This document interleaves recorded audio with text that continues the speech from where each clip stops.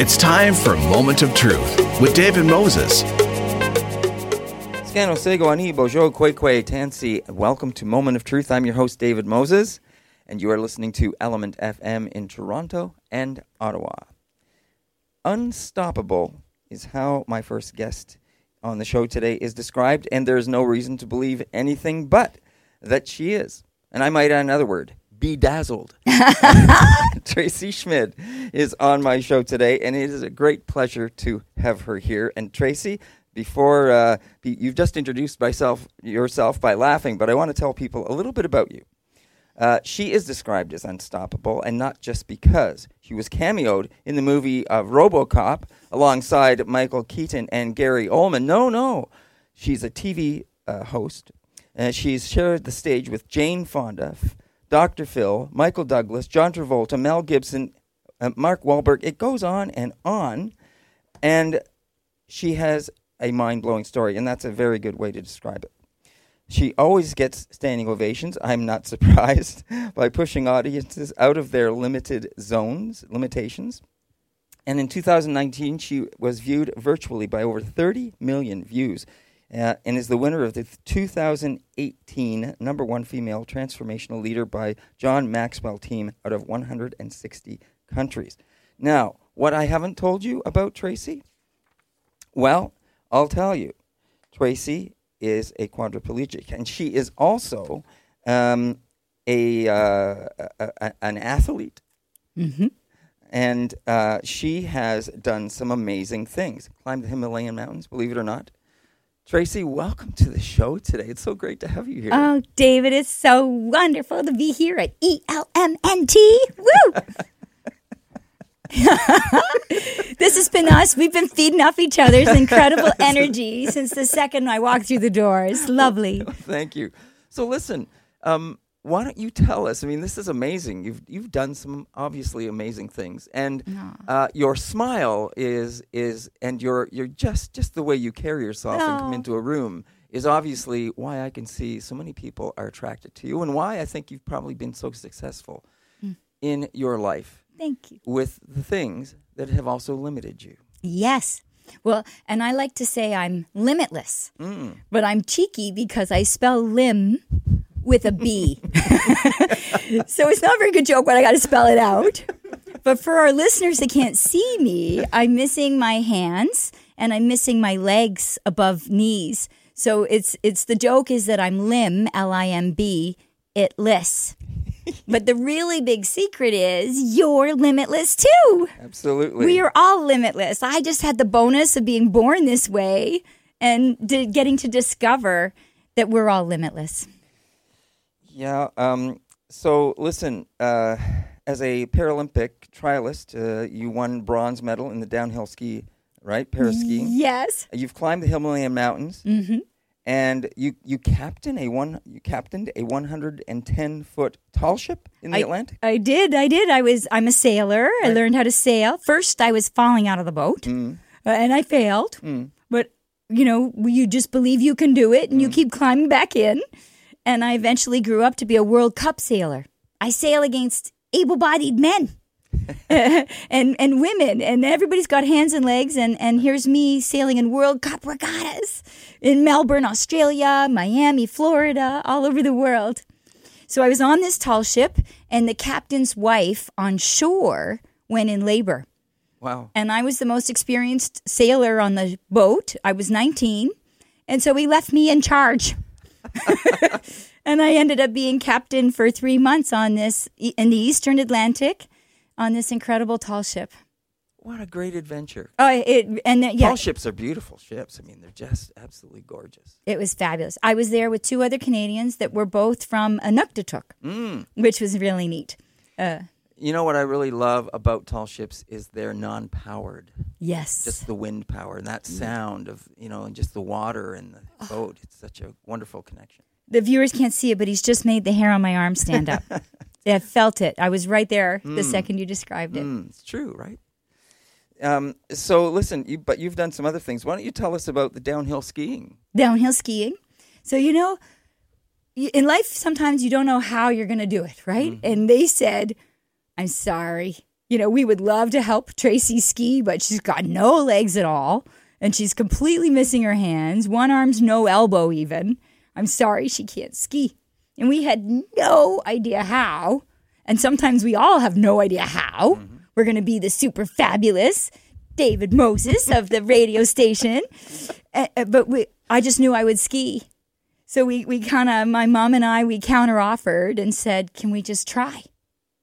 And usually people who are paralyzed from the waist down, they use a sit ski. Or if you're missing your legs. And so it's a chair with skis underneath it, and there's crutches with skis on the end of the crutches called outriggers. But without my hands, I just kept, we duct taped those outriggers to my hands, but I kept face planting. But I knew I could do it. So we were sitting on a bench inside, and my ski instructor, volunteer, a large, gigantic man, was sitting next to me, and my legs are off. And I'm thinking, my stumps, my thighs could fit in his ski boots. And then I had this light bulb. My thighs could fit in his ski boots.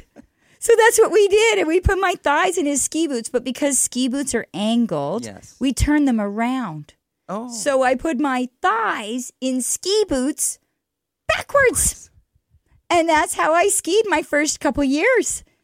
Isn't that and we had no idea how, but we weren't going to figure it out sitting at home. We weren't going to figure it out Googling online. We had to go for it and just believe. And so sometimes you need to get all your ducks in a row, who you surround yourself with. I surrounded myself with a great, big, strong individual that was going to be an ally and unstoppable with me. And then we figured it out. But the best person to figure it out is, and I'm sure you find this in your community, nothing about us without us, right? There's a lot of folk out there that want to make a big difference, and they do big-hearted gestures, but they aren't necessarily the gap we need filling. Right. So why not involve us in those conversations and in those solution finding? Yeah. And so we're different. I'm people with disabilities, and this might be a lot of listeners from Indigenous communities. But the big thing that we have in common is nothing about us without us. Involve us in the solution finding. And then who we surround ourselves with is who we find our solutions with. Right. After all, those solutions will be the ones that you will be dealing with and have to deal with or be living with or will be affected by. Yeah, absolutely. Absolutely, yes. Nothing about us without us. Absolutely, is correct. So, if you don't mind me asking, Tracy, you have this wonderful, positive, outgoing, appearance and personality. And for those that don't know, he's pretty attractive too. Thank you. So, Tracy, you were born like this. Yes. And so, when did it become aware, or when did you say, or were you always like this about, I just got to find the answer? Because I would guess, if it's not too presumptuous to ask, that it could be very easy for you to fall and say, oh, woe is me, kind of thing. So everyone on my street where I grew up were from other countries. And we all kind of won this affordable housing lottery. You had to have no other family in Canada. You had to have 2 kids under the age of 9. And so they felt like family. And the first day of kindergarten, it felt like I was going to school with my family, with my cousins, because my neighbors were my relatives of sorts, right? We had no other family here. And when we got to the door of the school, the principal just started shaking his head, no. And to feel the silence, my mom says to him, hi, I'm Tracy's mom, kind of confused. And he replies back, he's sort of like, hello, I'm sorry, Tracy can't go to this school. Right? And we're all faced with no, not just me, but I'm 5 years old. And it never entered my mind before that day that there was going to be a no, I can't go to school with my family and friends.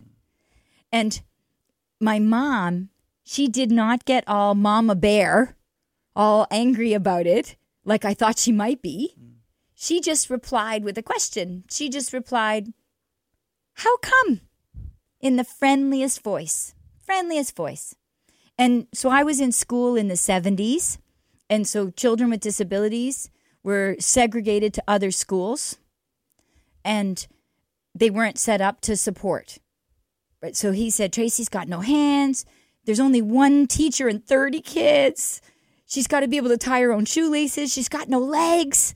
She's not going to be able to go to the bathroom by herself. That teacher can't leave these other 30 kids because there's no educational assistance. There's no other support. And so my mom replies, totally understand. And she says, since we're here, can we just try for 1 week? And if it doesn't work out, by Friday, I'll have scoped out the different schools. So I'm face to face, and he figures, it'll give them a chance to see why this school's not going to work for Tracy. So she says thank you, and she goes to the door of the school, and she gets on her knees in front of everybody because I'm 5, so she wants to look me eye to eye. So she's on her knees, and she's grabbing my arms. You know that 5-finger grip where moms hold you tight? And she's looking me eye to eye, and she says, Tracy, it's really important that you and everybody's included. Nobody left behind, including you. I'm 5 years old.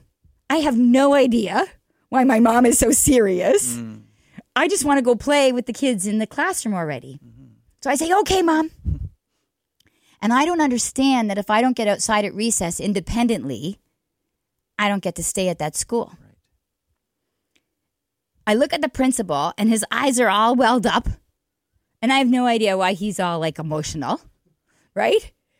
And I learned many years later that he races outside, fast forward to recess time to find me, right? And because if I'm out there, he doesn't want to tell my mom now that on Friday I've got to go, right? So he's excited. He's like, if she's out here, she could stay. I never made it outside. 5 minutes, 10 minutes, 15 minutes, the bell goes off. I never made it outside. So he runs inside to ask my teacher, how come? And he gets inside with the teacher, and he's like, couldn't Tracy tie her shoelaces? What happened? And the teacher's all confused, and the teacher says, Tracy was the first one with her shoelaces tied. And he's like, what? Well, then how come she wasn't outside? And she said, her little friend couldn't tie her shoelaces. It turns out none of the 30 kids could tie their shoelaces. So by the time I tied 30 shoelaces, because my mom said everybody included, nobody left behind, right? I missed recess. So how come the only kid with no hands was the only one required to be able to tie her shoelaces? Right. So I learned like super early at 5 years old that no, N-O, just means people don't K-N-O-W. I hear no, I hear K-N-O-W every time. And much to my mom's chagrin. No, you can't have these cookies, right? Well, Mom just doesn't know to everything in life. And so I'm always counter-offering no. And like, so how come? And I find out what the problem is. Mom didn't say she can tie her shoelaces. She didn't say I can go to the bathroom by myself. She said, no problem. If it doesn't work out, we'll try another school on Friday. Can we just try? She heard he was worried about being stuck with me. So she counteroffered not being stuck with me. She didn't counteroffer, I can tie my shoelaces. Right. So I learned a valuable lesson of negotiation, right? And we are all told no in this world. For sometimes it's sponsorship, sometimes it's partnership, sometimes it's just asking our teenager to not wear the belly button revealing T-shirt. Right? So how do we counteroffer those no's and speak to others listening? And so that's kind of like lifelong. And I think apparently I didn't talk hard to believe until I was 2, and then I was shyer. But I think I learned because I was a 4-way amputee to adapt and connect. I need to make other people feel comfortable, right? And so I learned early. So I'm naturally. You fill out those personality surveys. I am like 95% introverted, and I am 99% extroverted. But I think I adapted, and so I think we all need to adapt to connect and speak to others listening. And I was lucky to be born without arms and legs because it forced me at 5 instead of 55, where you might be laid off for the first time and you've been 30 years in your favorite career, right? And then you're adapting and connecting. I was lucky to learn at 5.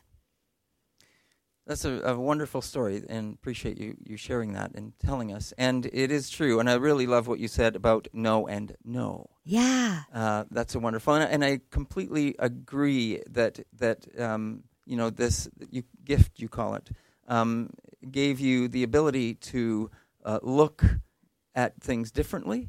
You were forced into it, but it gave you that wonderful gift to look at things differently that a lot of people do not see. Yeah. They don't have that opportunity because of what you just said. They've worked in this, they've done the same thing over and over for years. They haven't had those challenges. Yep. It's just life has been unfolding in a somewhat normal fashion for them. Yeah. And so I hear you when I've had a few ups and downs in my own life where I always thought I was going to be working, for instance, at one particular firm forever and ever, and then the company went under. Yeah. And then it happened a second time. Yeah. And I thought, well, so much for thinking about working at one particular place for the rest of your life. You got to be more resourceful than that. And I think that that's what this gift has been given to you, that you are able to see things differently and be more resourceful. And it has, of course, it's obviously paid off in dividends for you in so many wonderful ways. Yes. I worked at Air Canada 8 years and loved it. And then there was, pilot strikes and bankruptcies and mergers. And I was the no means K-N-O-W girl. Right. So I supported them with bankruptcies and pilot strikes and mergers. But when they were done with crisis management, I'm laid off.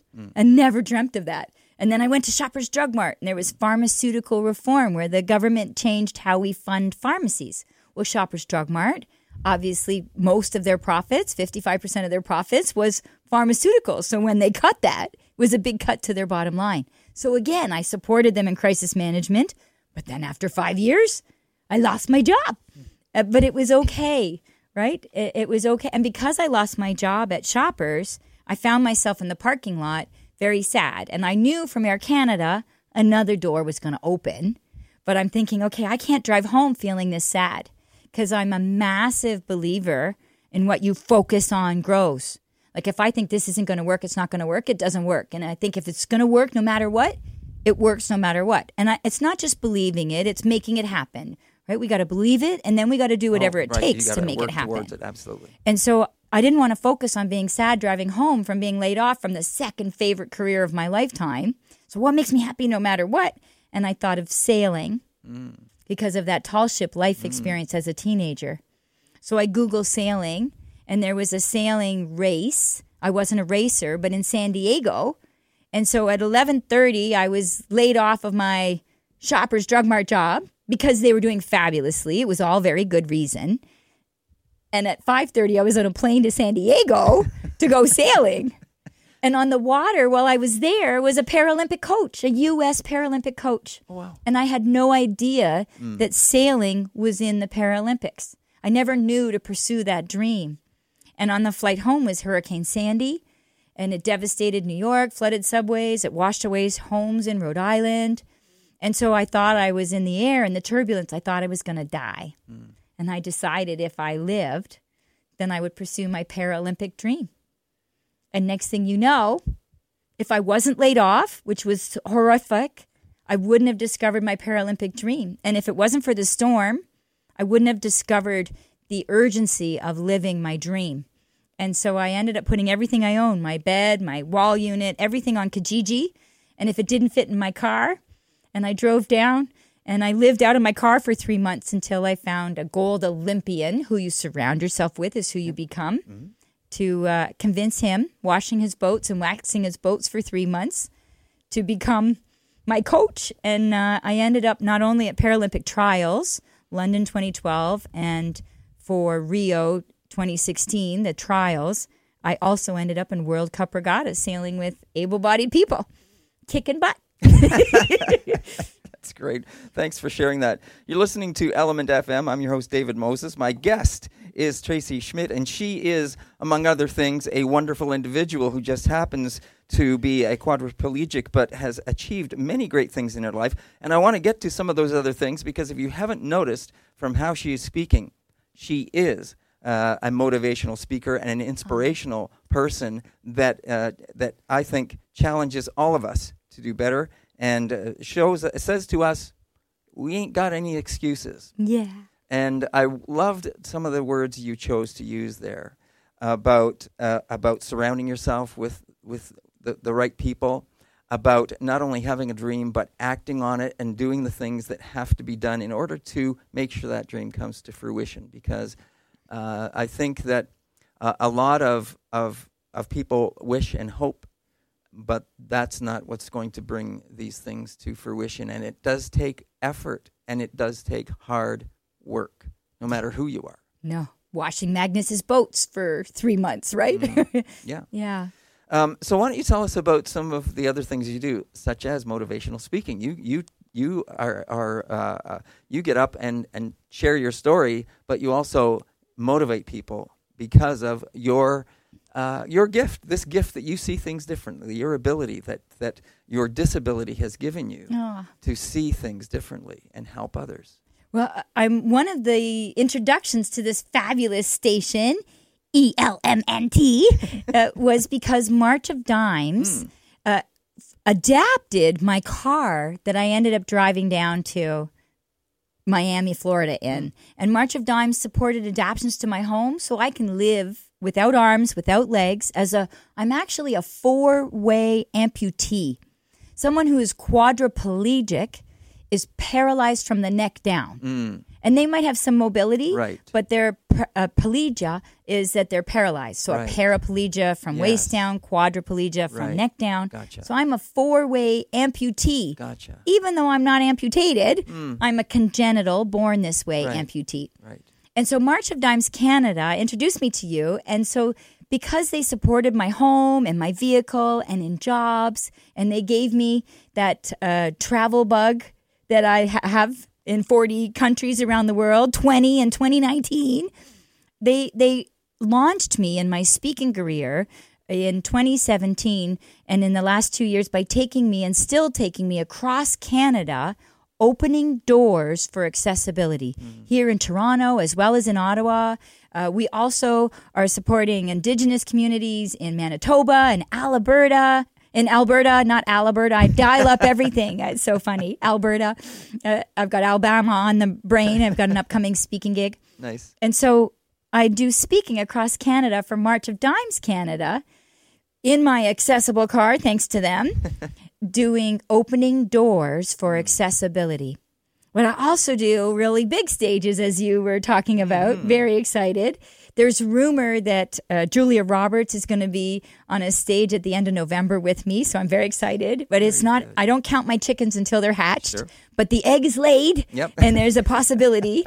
And I've got a really exciting gig in Niagara Falls. So for all of you that are here in Ontario, I highly recommend doing Women in Leadership and Business. You know, if you're an entrepreneur or you're working and you want to be more self-directed, I highly recommend you go to the Women in Leadership and Business in Niagara, or come and listen to any of these opening doors for accessibility across Canada. Marchofdimes.ca for Canada.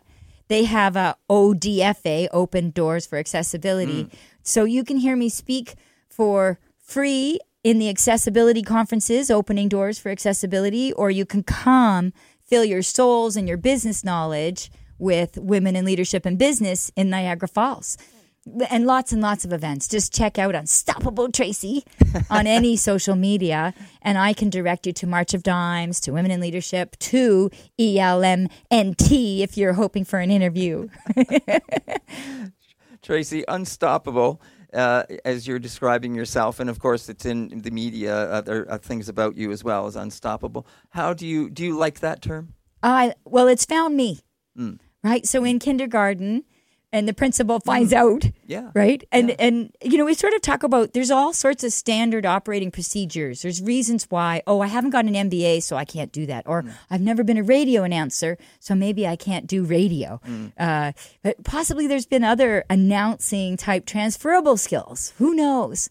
And so it's funny, I didn't have to tie my shoelaces.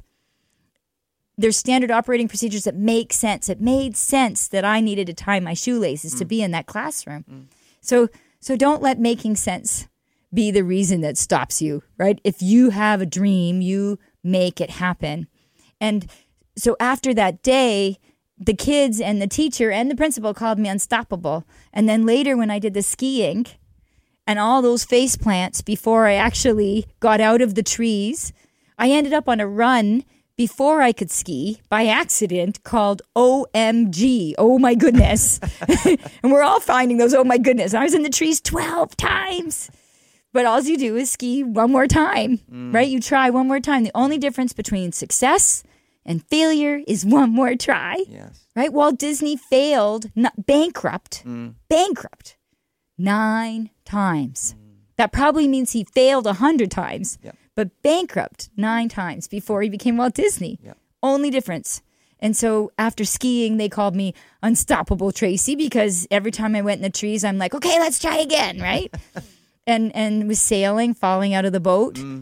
I ended up Unstoppable Tracy. And when I washed and waxed boats for Magnus for 3 months, and then there was a regatta in Florida, not in Miami where he was.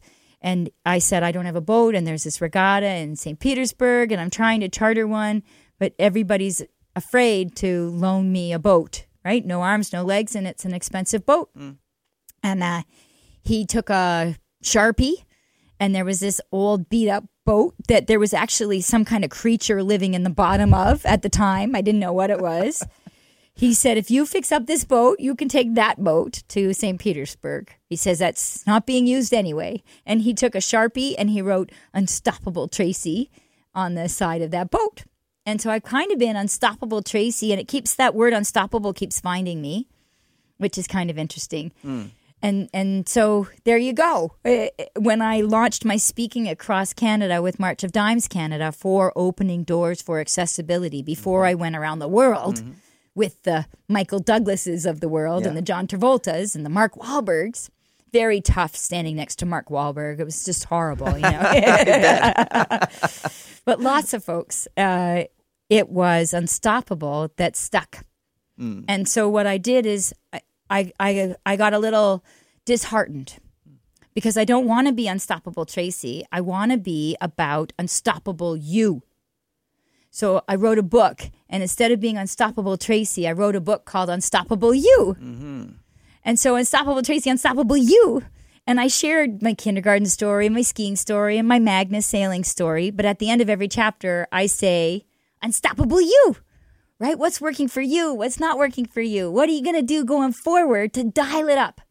And that's what this Women in Leadership Conference is you dive in to dial it up.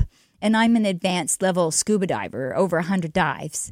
And so this is, another one of my passions. I fly airplanes. I jump out of airplanes. I drive. I kayak, right? I love anything kind of sporty. I bobsled. You dive in to dial it up. Right. But I don't just do it once. I like to dial it up to efficient, proficient, excellent levels. Right. And I want you to dial it up. We can all do it. If I can do it, you can do it. And you talked about, I'm looking at this attractive man in a blue suit. He looks, ready and capable. And I never would have dreamt in a million years that you and I would share this story about the pain of being laid off a couple times. And then you shared that you did. And it just, every day I meet somebody and it reminds you that you don't know what's going on behind somebody's eyes. Mine's visible. You see my limbs missing. You see my robotic metal posts for legs. And I don't know what's going on behind your eyes. But I know, as you pointed out, I have every excuse to be a different person living a different life. I have every excuse, but I do know that when I live a life of no excuses, I live a life of no limits. So I don't know what's going on in your listeners' ears. There's some horrific things going on, and with health, with family, with jobs, just heart-wrenching. Things I can't even begin to imagine for folks living way up north with even more excruciating living circumstances. But I know if I live a life personally of no excuses, I have no limits. And if I can do it, no arms, no legs, in affordable housing, you can do it. Very, very nicely said, Tracy. Very, very nicely said. Alrighty, so Tracy, just before we wrap up, want to mention one last thing, and that is, of course, your upcoming inducteeship into the Canadian Disability Hall of Fame on November 6th in Toronto. So congratulations on that. No, thank you, David. I'm so humble. I'm so honored. Yeah, can you tell us anything more about that? Well, it's the 26th year, and it's happening at Royal York, which is fabulous. Toronto, and people like Brian Mulroney Okay. have been inducted in the past, so I feel very humbled to be alongside these fabulous folk. But what I'm most excited about is that they make a donation on my behalf to a charity of my choice in distinction of it. And then there's a big photo of me that goes on a wall forevermore alongside all these other fabulous folks. There's an NHL player, James Kite, that's there, and folks like that along the famous walls. Well, congratulations to you, Tracy, and what a pleasure it's been to have you here on the show today. Oh, David, me too. Me too. I want to thank you for taking the time to do this, because obviously you could be other places, I think. You have a personality that I think is limitless, and I think that I think we're very honored to have you here and take part and share your story, part of your story, and what you can bring to others. And I certainly hope that you've been an inspiration to me today. I hope that you've been the same to our listeners out there. So, Nyawa Miigwech and Wanishi, and thank you so much for joining us on Element FM. Thank you. Maybe we can do this again sometime. I would love that. Great. Thanks again, Tracy. Thank you, David. And listeners. And don't go away. We'll be right back on Moment of Truth. You are listening to Element FM in Toronto and Ottawa, and I am your host, David Moses. I would very much like to welcome Sarah Milroy back to the show. Sarah was on the show some time ago. She is the curator of the McMichael Canadian Art Collection, and she's here to talk about a couple of new exhibits. One just opened, and the other one that is about to open. Sarah, it's a pleasure to have you back here again. Lovely to be here.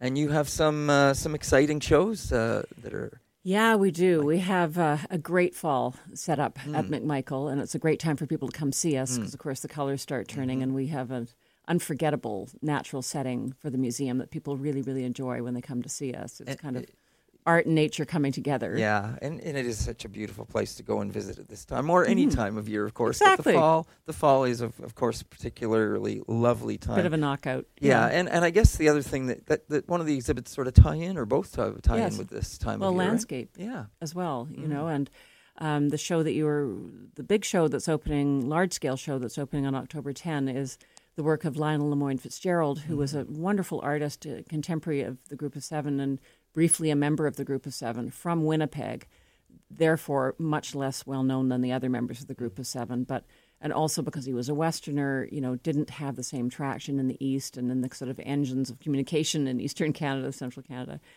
But can you explain when you say briefly? What do you mean by briefly? Well, he joined the Group of Seven just before they disbanded. Okay. So he was actually very good friends with Lauren Harris, and Harris really admired his work and invited him to join the group.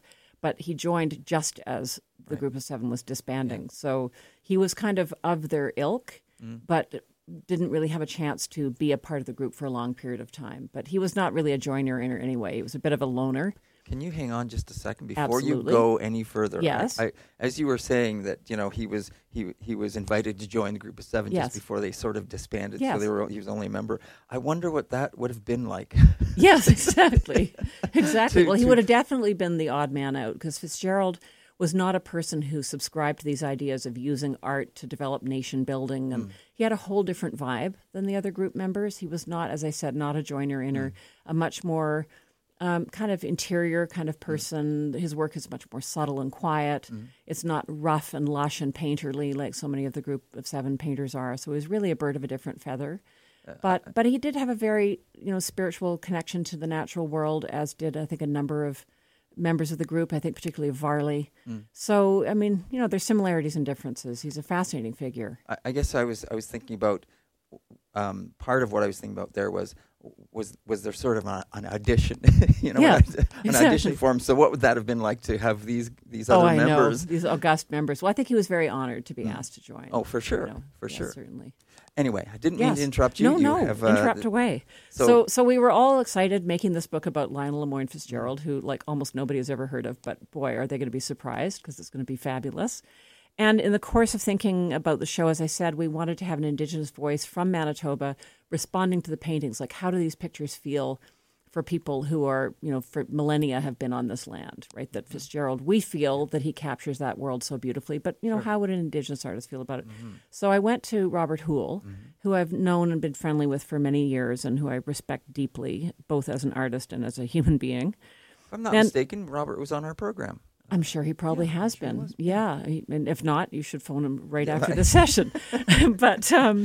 But I asked Robert how he felt about contributing an essay to the book on Fitzgerald. And he said, I love Fitzgerald. I've always loved his drawings and his paintings. And he started talking about his relationship that he's had to Fitzgerald's art and to the sky in particular. And Fitzgerald makes a point of the sky in a way that is quite unusual in any kind of modern landscape painting.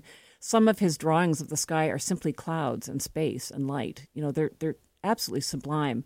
So, he happily joined in with that, and we worked on that essay together, and it's in the book. But in the course of having those conversations, I became more and more curious at seeing the opportunity of Robert's sky and horizon paintings. And Robert, as you probably might know, kind of hovers between landscape or representational painting and abstraction, with perhaps more of an emphasis on abstraction.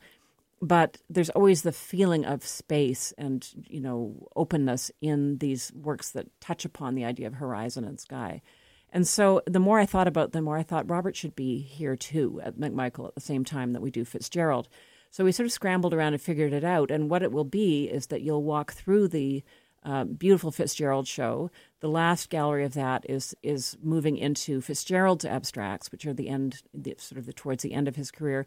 And then you walk through that threshold and you walk into the Robert Houle show, which is Robert's experience of the landscape in Manitoba and of his own relationship both to place and to the natural world there, and to the histories that are kind of embedded in Manitoba, some of which are, of course, very painful ones. Yes, of course. And Robert, of course, Soto from Sandy Bay First Nation. Exactly. In the shores of Lake Manitoba. So, and his experience, of course, he was a student of the residential school system. He was. He started going to the residential school in Sandy Bay when he was 7 years old. So this is the early to mid-50s. And I think he had 7 years at Sandy Bay. And he was, the only silver lining in this is that he could go home on the weekends. So he was not one of the kids that had to live there all the time. Those were the kids that were the most afflicted, perhaps. I think he would say that. I want to say, too, that Robert has asked me to speak of his experience for him today, just out of respect. I want your listeners to know that, because it's obviously not really my story to tell. But Robert was sent there as a 7-year-old child. It was, kind of involuntary that children had to go to the school. He had a very strong family, which is the other thing that I think really helped him through this experience, an intact marriage with his parents, a lot of siblings, a lot of love in the family. And so, he was able to come through what befell him there, which was physical abuse, sexual abuse, psychological abuse, terrible experiences with the settler priest there, but also with the other boys that were there. Some of the older Indigenous boys became very predatory of the younger boys. They, of course, in turn had been abused. And there was an Indigenous leader in that community in Sandy Bay who was also very exploitative of a number of young people in that community. That story all came out in a fabulous book by Ruth Teichrob called Flowers on My Grave. And Ruth is actually going to be coming from Seattle to the closing weekend of our exhibition. She's going to be coming from Seattle to meet with Robert and talk about, because Robert started to remember a lot about the granular detail of this experience. It became sort of real for him reading Ruth's book. So I think it's really important that they meet each other and explore the impact on each other's lives. So you mentioned the closing weekend. When will that take place, in case people want to jot that down? Oh, God, now I'm going to be hung by my heels by my marketing department. But it will be on our website. I think it's Saturday or Sunday around February 23rd or 4th, somewhere in there. It's towards the end of the run of the show. It's the last weekend of the show. Okay. And but Robert, went through these experiences. He didn't, for the longest time, which is very common with trauma, really know what had happened. He sort of knew and didn't know, and he kind of put it away. Mm-hmm. And what really happened for Robert is that he started to remember around the Truth and Reconciliation, the parliamentary apology. He was present at that. After that, he knew something was sort of moving and shifting inside him. He felt really a lot of shame and distress. He couldn't really put his finger on it. And then he traveled back to his community, as I understand it, and for a funeral. And at the funeral, the wife of the woman who had been his principal abuser was at the funeral, and he shook her hand. And it was in that contact, in that handshake and being with her, that suddenly something shifted and kind of broke open. And he went home. He went home and talked to his partner about the experience that he'd had. And then very soon afterwards, it may even have been the next day, he went to the art supply store, got these big sheets of paper that he would work on, and the pastel sticks, or gouache sticks, I think they are, and he started drawing the memories. So the intensity of these 24 drawings is really impossible to describe on the radio. What you feel when you walk in the room is that these drawings are themselves sites of remembering. He was remembering while he was drawing. Right. So they feel, sometimes they're partly sketchy and rough. Sometimes they're quite highly finished, but they're incredibly emotionally charged. And they belong to the University of Manitoba Art Gallery, and they have been shown in Ottawa before. They've been shown in Winnipeg, but they'd never been shown anywhere close to Toronto. And as soon as I became aware of these drawings, I was like, wait a minute. This is so, so important for us to have these at McMichael. And what we're showing them with is a suite of works from the National Gallery of Canada, which is called The Place Where the Gods Are Present, which is in Ojibwe. The word Manitoba comes from the Ojibwe phrase, which I would never dare to try to pronounce myself. But the translation into English is The Place Where the Gods Are Present. And it's 4 huge panels of abstractions that sort of relate to landscape. And also we're showing Robert's exquisite self-portrait called Blue Thunder, which is his traditional name. And it's this gorgeous abstraction of a kind of unfurling, sort of angelic-looking form that is not quite human and it's not quite abstract. It kind of hovers in between the two. It's a beautiful kind of yellows and blues and violets kind of unfolding in blue space. And I think what's so powerful about the show is that you can feel to a degree that is actually very, very intense. Like, I think a lot of people that are not from the Indigenous community that has been abused in residential schools, I think all people that have gone through trauma of this sort will come into this exhibition and feel something very deeply, here in our space. So you go from that experience to these incredibly triumphant, assertive and full and confident assertions of his creativity in the same room. So it's really about survivance. And there's a wonderful vitrine, a case in the middle of the gallery that has an early landscape painting that Robert made early in his career of his grandfather's farm, a beautiful little painting that looks very kindred, in fact, to Fitzgerald's landscape paintings of the prairies, and a photograph of Robert as a child on his grandfather's farm. And then we also have in the case the document that the government sent him to sort of apprise him of his rights for remuneration for the abuse that he had suffered. But it's incredibly clinical and cold and just tells you everything you need to know about the way that the European mindset, quantifies, measures. Right. It's the poverty of the culture that is generating this document. It's just like very shaming to look at as a settler person. I know I certainly feel that way. And then the other object in the case is a coffee cup that Robert's sister gave him, and she's now passed on, but she gave him this coffee cup. She too had been a student at Sandy Bay. She too had gone through, hell and high water there.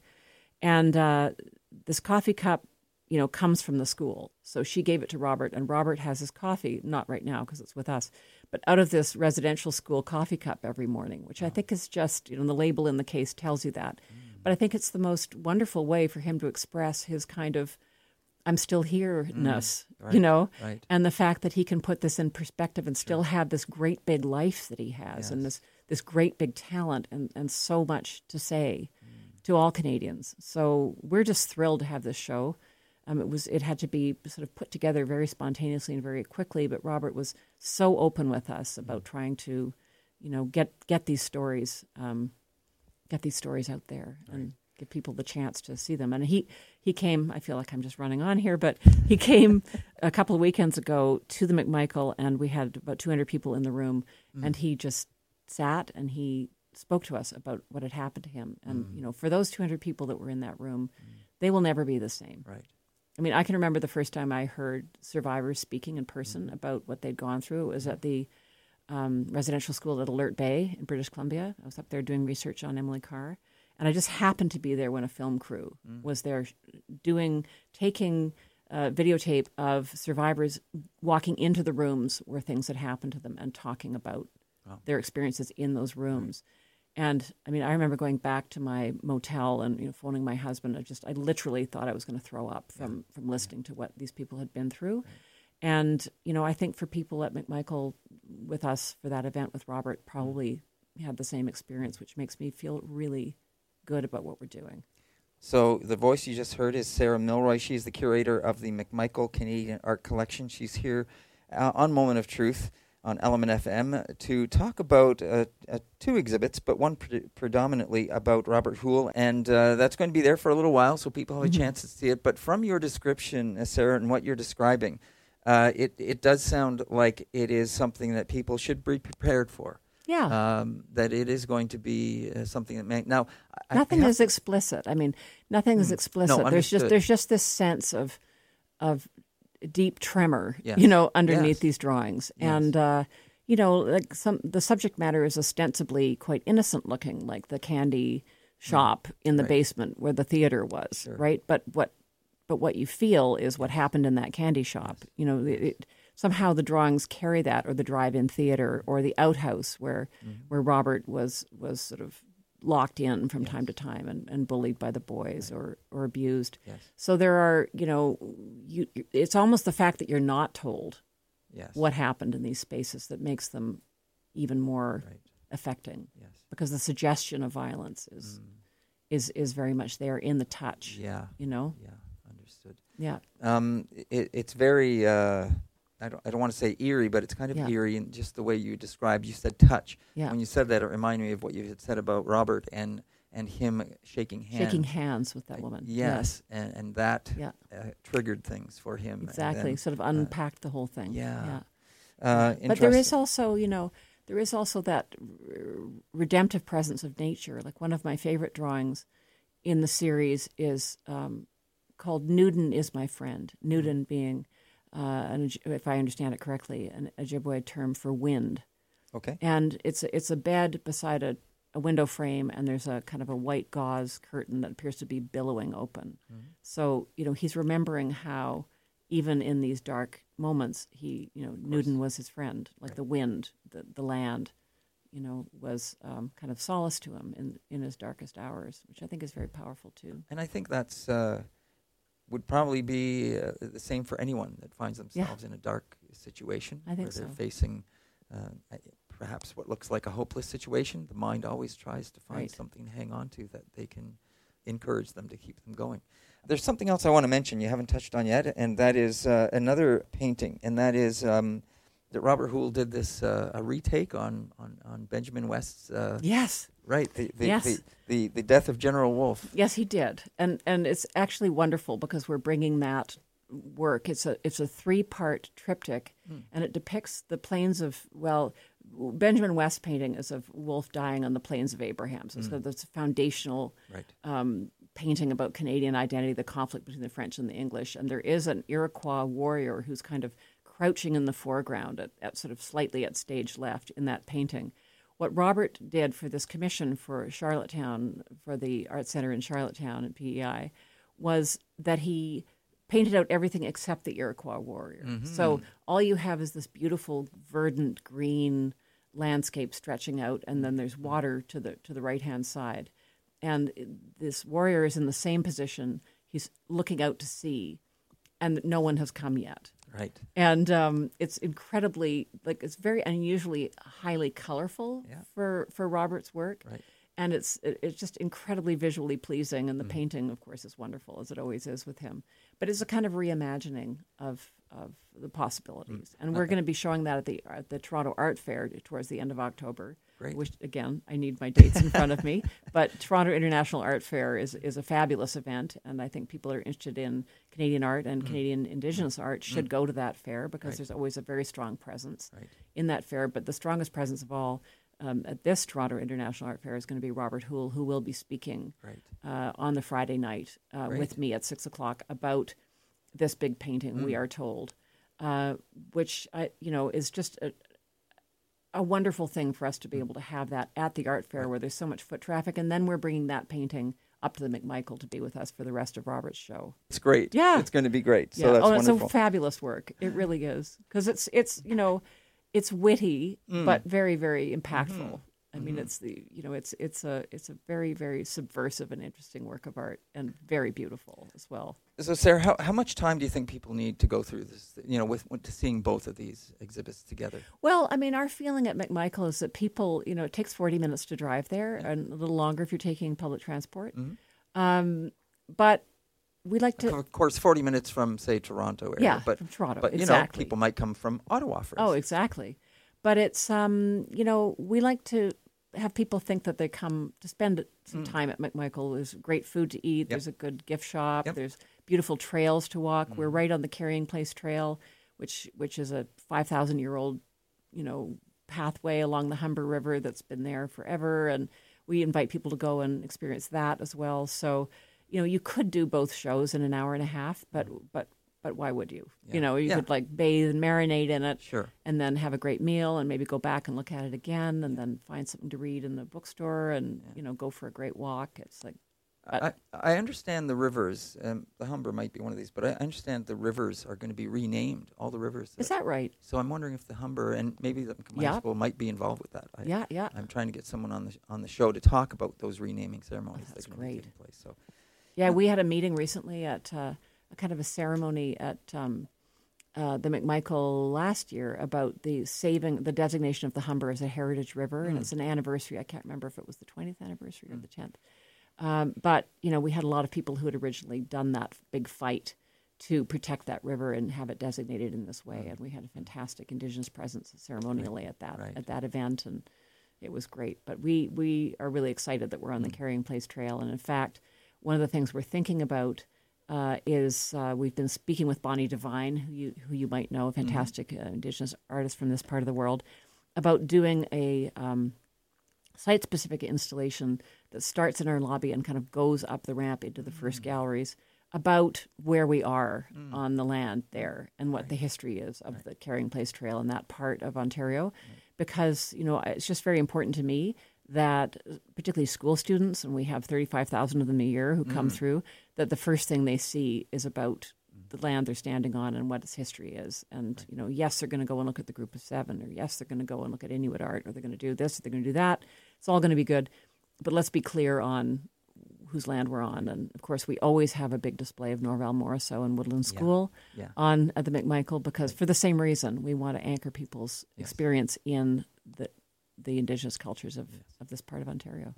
So we're going to have to start wrapping up, and it's unfortunate because it's wonderful talking to you. I know, and it's always such a pleasure good time to have you here. I know. But I do want to ask, so, Robert, how is he doing himself? Well, he's at peace with all this, he would say. I think he felt like it was much more difficult for him in his life before he remembered.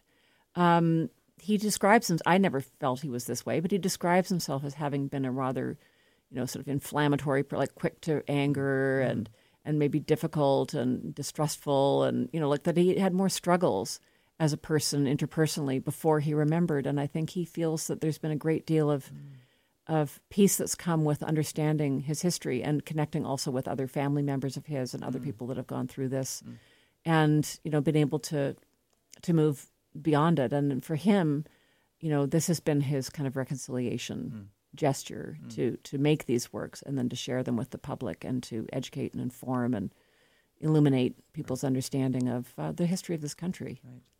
So is there anything else we haven't touched on that you think is important to mention, or have we pretty much? Well, I guess I'd want to underscore, how important these issues are to us at McMichael, and how, one of the things that people don't think of when they think about the McMichael is that almost a fifth of our collection, in fact, it is a fifth of our collection, is Indigenous materials that were collected first by Robert and Signe McMichael, and then all the way through to the present.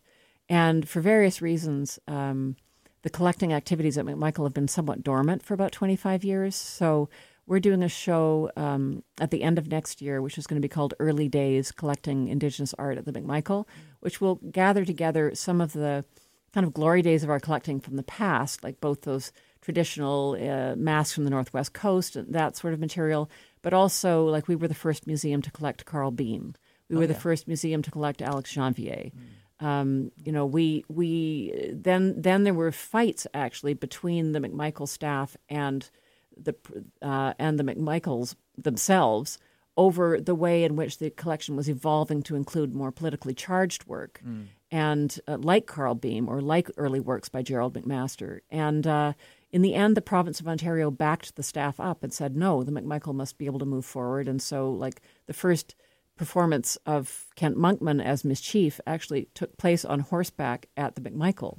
So, we're in this show, we're going to be going back and revisiting some of these points of contention and these kind of glory days, and then adding to that show a roster of new important works by, leading Indigenous artists from across the country that we're hoping to bring into our collection over the course of the next year. Nice. And we've already made a wonderful start with a major acquisition of 3 sculptures by Rebecca Belmore that are going to be unveiled on National Indigenous Day next summer in June.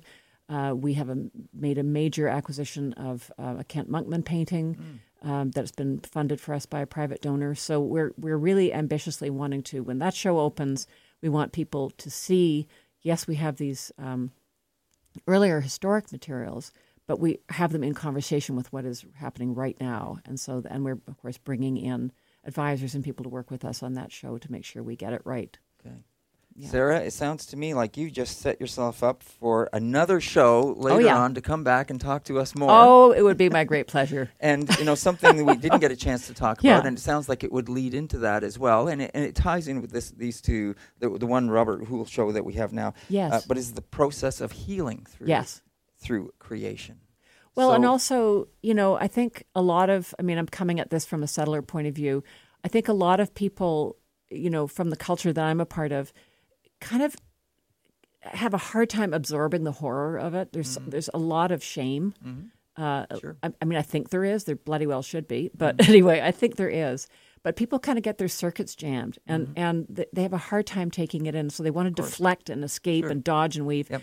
There's something about art that, as a way of truth-telling, that just slides under people's skin and gets right at their soft core, and that's what we need to do in a museum right now, and that's what we're trying to do at McMichael. We're really excited about it because it works. Well, let's talk about that more when you come back next time.